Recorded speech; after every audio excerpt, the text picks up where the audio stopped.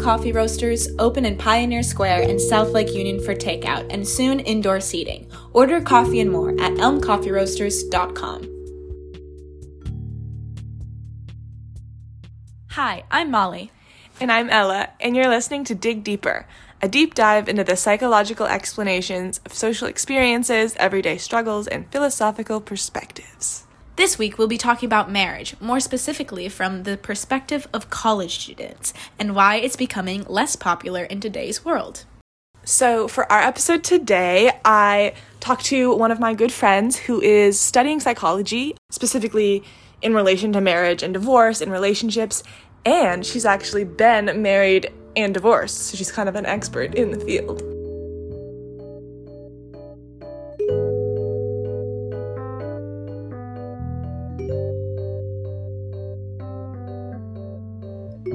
Okay, well, I personally have been married and divorced, all by the age of 21, and I don't think that marriage is as important as society makes it out to be. And having my parents get divorced when I was young, as well as having many of my childhood friends' parents get divorced, it has made me think that it is not important, it's not binding, and it doesn't necessarily represent love. I got married because I knew that it was a very reversible decision and it was easy to divorce had I gotten married, and at the time it made the most sense in terms of my living situation and going to school, and it also benefited the man that I married a lot, and since I loved him I wanted to help him out. But I knew that we were not going to be married forever, and the day that I married him I had already started planning the divorce.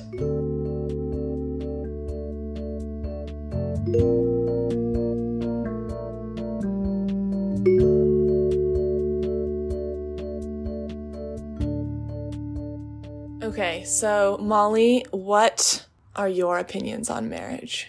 I have a very neutral opinion on marriage because I think for a lot of people it works and it's amazing. And I know a lot of people who are happily married, like my parents are really happily married. But I also know that marriage does not work for some people, and it is definitely a social construct that has a lot of really icky, sexist ways about it, and also some icky, like, power dynamics. I don't know, it's kind of outdated in that way. Yeah. But also, I think, I don't know, I just think if you love someone and want to get married, then there's absolutely no harm in getting married. And if you love someone and don't want to get married, then there's absolutely no harm in not getting married. And if you don't love someone and don't want to get married, there's absolutely no harm in that. So, I don't know, it's just very, I think, case to case. Okay, but personally, do you want to get married? If I find the right person that I want to marry, then I probably would. But I'm not, like, twiddling my thumbs, like, waiting for that person. And I'm not, like, really, really eager or anxious to get married. But I don't have a negative view on it. Like, I wouldn't stop myself from getting married if I wanted to. Ooh, okay, I just thought of this. Do you feel attached to any sort of timeline for your life as far as, like, relationship, marriage, kids, that kind of stuff? Yeah, but I think that my timeline is a little bit different than others. Or I guess everyone has different timelines, so that's not really fair to say. But I see myself getting married really late in life because I want to be... I think I actually... further thinking, I think I actually do want to get married. But I think I want it to be when I'm really settled in myself and I'm really settled in whatever career I may choose and hobbies I may choose. Like, I really want to live my life for myself before I get married. Yeah. So I see myself getting married really late in life, and I don't really see myself having kids, but if I do, it would also be later in life, maybe like adopt or something. But yeah, that's also changing, and don't hold me to that. Okay, I will not. What about you? You know, I don't know. I think I also feel very open to either because it doesn't feel super important. I think I don't really have any attachments to the religious aspect of it or the traditional aspect of it. I honestly just would like having a party that's all about me. Yeah. Right? Like, that is honestly, that is a factor. And, you know, wedding gifts. I love that kind of stuff. And there's nothing wrong in celebrating love. Like, love is such a beautiful thing. Right. The traditional celebration of love and, like, commitment to each other, I do think that can be a really cool thing. But at the same time, I don't necessarily feel... I've always just felt super uncomfortable with the aspect of marriage that's like, till death do us part. I think that just... I don't know, like, that's not something that I ever want to commit to. I just don't like that idea.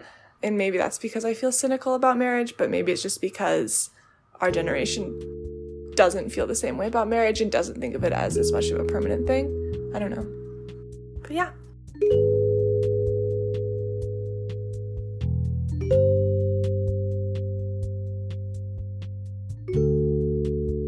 So studying the psychology of family and marriage therapy, or just psychology in general and how people's brains work in relationships, has made me feel differently about marriage, because no relationship is perfect, and that's why you need two people that are willing to commit, because people are always changing, which means your relationship is always going to change. You have to have a really strong understanding of yourself as well as other people, so that you are willing to adapt and change to your partner's needs and wants, and they can do the same to you.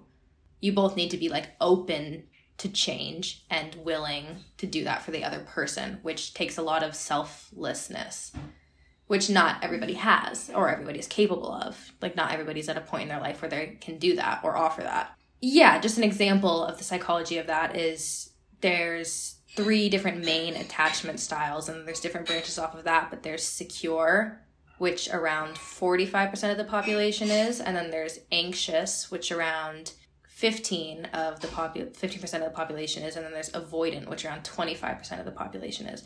So relationships succeed when both people have secure attachment styles, but the most common pairing is between an anxious and avoidant. So when an anxious person is in a relationship, they need constant reassurance, and they need to be around the person all the time, and they will be overly attached or too dependent on their partner.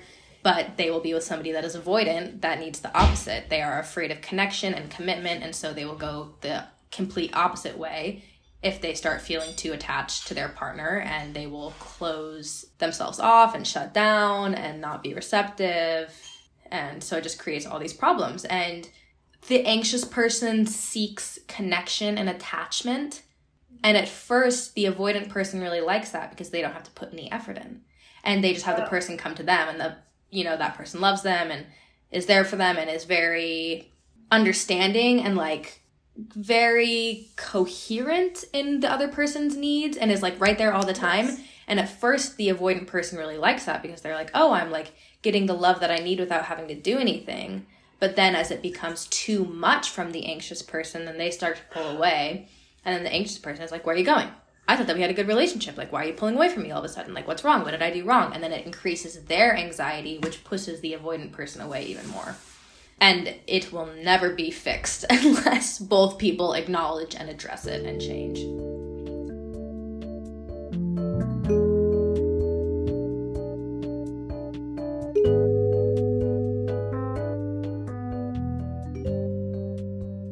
So it's actually really interesting that we decided to do an episode on marriage, because we decided a bit ago, and way after we already planned on doing this episode, in my communications 270 class, shout out Professor Sharp, we were talking about divorce.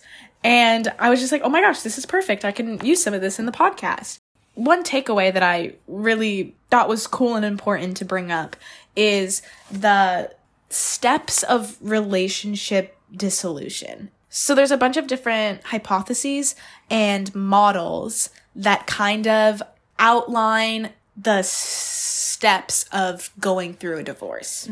So there's a bunch of different ones. Like there's this one called the staircase model, where it's like a kind of just like a step down of like, first you do this, then you do this, then you do this, and like that's how you go through the divorce. Yeah. But that's really limiting because like life is messy and it's not like a even staircase. So I don't really want to focus on that one. But there's more like disorderly approaches that are the best way to look at marriage. So there is one from, I might say this wrong, but Hagstad. I don't Professor's know. Probably listening to this. Yeah, I know. Come on, sorry. Molly. I'm going to say Hagstad and Smyers. And they came up with the disorderly approach to divorce. it's basically like in no particular order, couples will experience all these things. So those things are they negotiate and renegotiate emotional attachment to each other. They kind of refigure out how to live by themselves, and like they figure out like their daily habits and routines like without the other person. They like unattach the role or persona of their partner. So kind of meaning like they think of more as like, oh, it's me and it's you instead of it's an us. Mm-hmm. And then they also separate what they feel and like what they think with the other person, like towards the other person, like all that kind of stuff. So that it allows for more discrepancy in like your divorce process, because it's like you will do all of those things at some point in time. There's also this thing called the Ducks 5-phase model, which is 5 phases. And there's the intrapsychic phase, the dyadic phase, the social phase, the grave dressing phase, and the resurrection phase. So all of those are just like different phases that you will go through during that divorce. So for example, like the dyadic phase is where you discuss with your partner and like decide to break up. And then the social phase is like you inform your social network that you're going to break up. And then like it ends in the resurrection phase where you prepare yourself for a new relationship. Also really cool, but still a little like limiting on like you have to go through all those phases. Yeah. So what is said as of right now in like psychology and communications research, as of right now, the Baxter's flowchart model is the best model to explain divorce. And that is basically just a really muddied flowchart of a bunch of different scenarios. And like you kind of go through the flowchart and like answer like yes or no questions. And those either lead to a reunion or a breakup.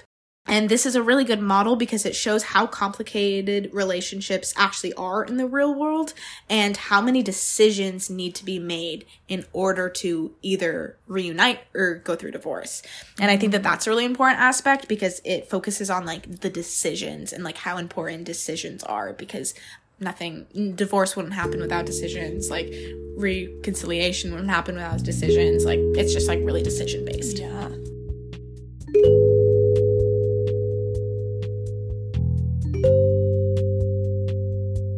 Open since 2015, Elm Coffee Roasters is devoted to high-quality coffee that's easy to brew at home and a joy to drink.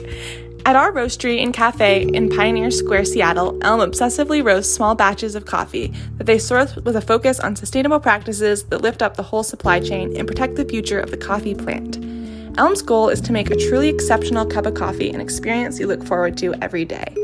Cafes in Pioneer Square and South Lake Union open now for takeout and soon dine-in service.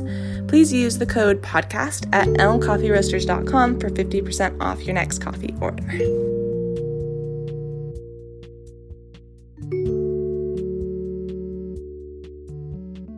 I think that a divorce is necessary when one or both people don't want to try anymore, because it's not fair to either of you or one person in the relationship to be putting in effort and straining themselves and draining themselves of their life and energy trying to fix a relationship that the other person doesn't want. That's not fair.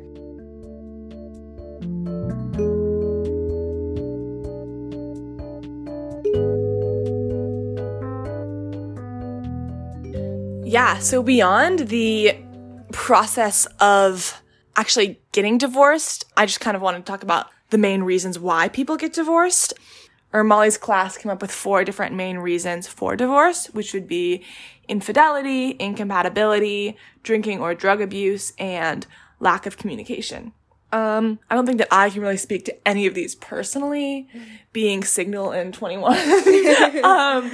But yeah, I mean, I guess with incompatibility, sometimes that's just something that you don't figure out for a while. And you're always like learning things about each other, which kind of goes into the lack of communication aspect of it. Like when you stop caring, I guess, and you stop making the choice to like get to know and grow with somebody.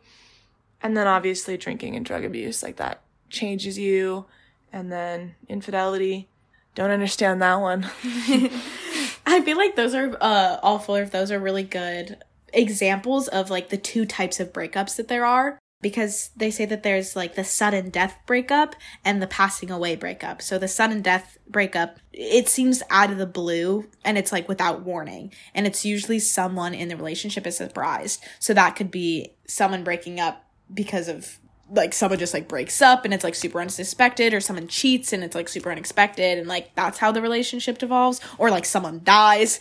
That would also be a sudden death one. And the passing away one was when like the relationship progressively dies, and that would be really understandable for like the incompatibility reason, because if you're incompatible then like you'd probably slowly figure that out, and then like the relationship like passes away, like slowly that dies. makes sense.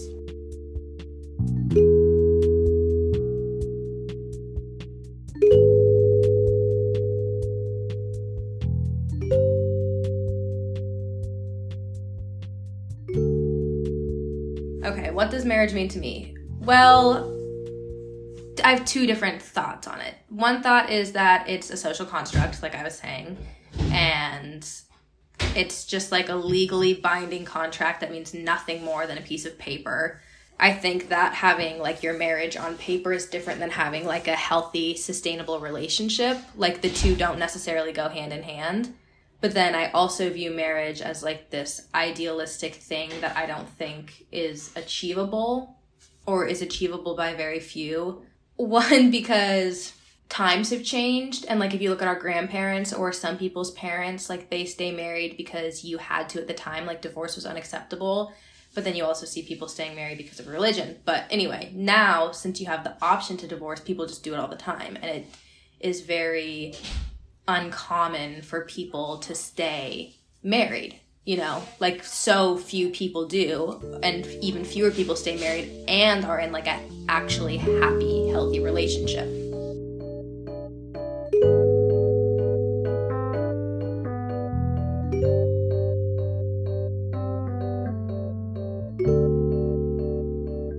Okay, do you want to go into the effects of divorce? Yeah. So, I mean, obviously the effects of divorce are different for everybody, and it's super, super case to case.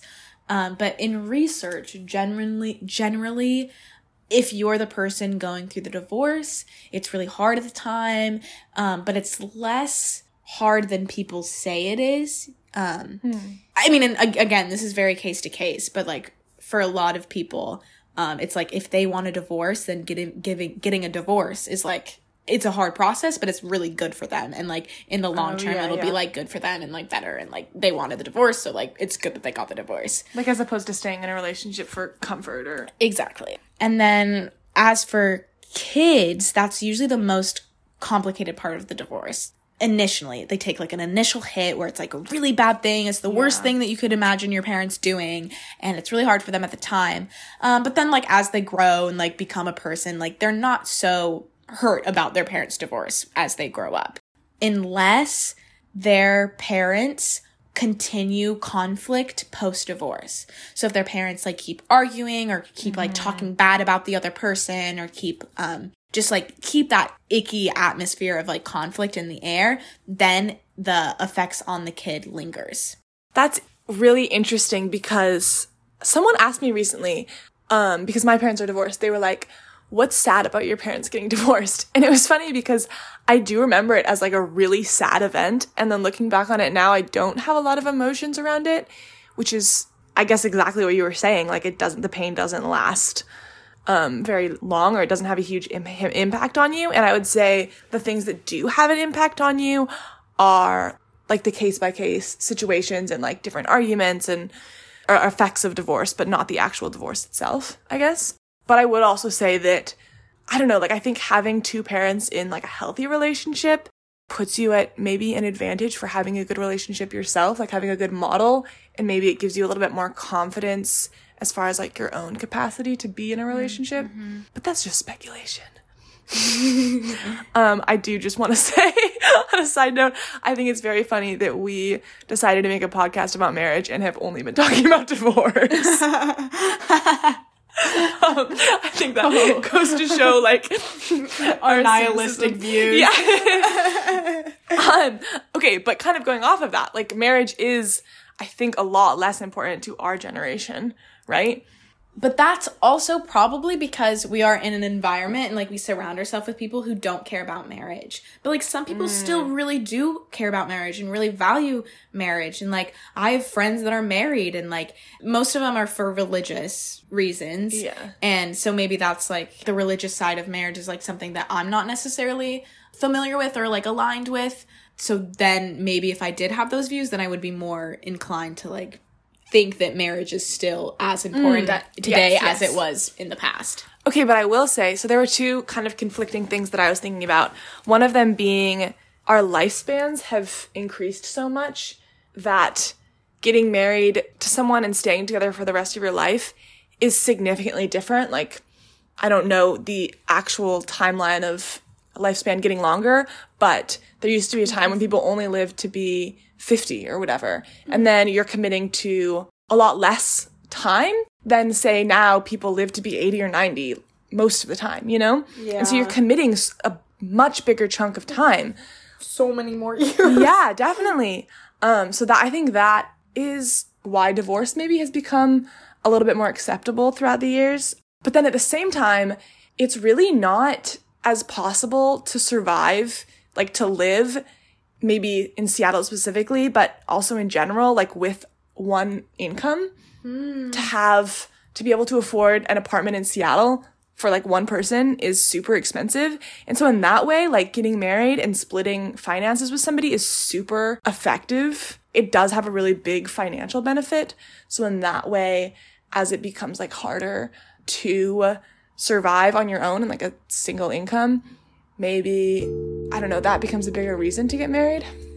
Yeah, that's a really good point.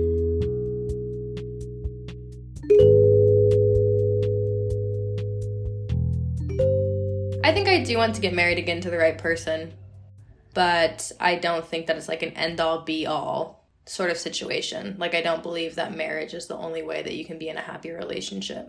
And I also would not get married again ever unless I was 100% certain that I was marrying somebody that was committed to the relationship and making it work long term. Because you don't just get married and then your relationship magically lasts forever. Like, you both have to commit really hard to always working on the relationship and never giving up, which I think I'm capable of, but I want to make sure I marry somebody that feels the same way.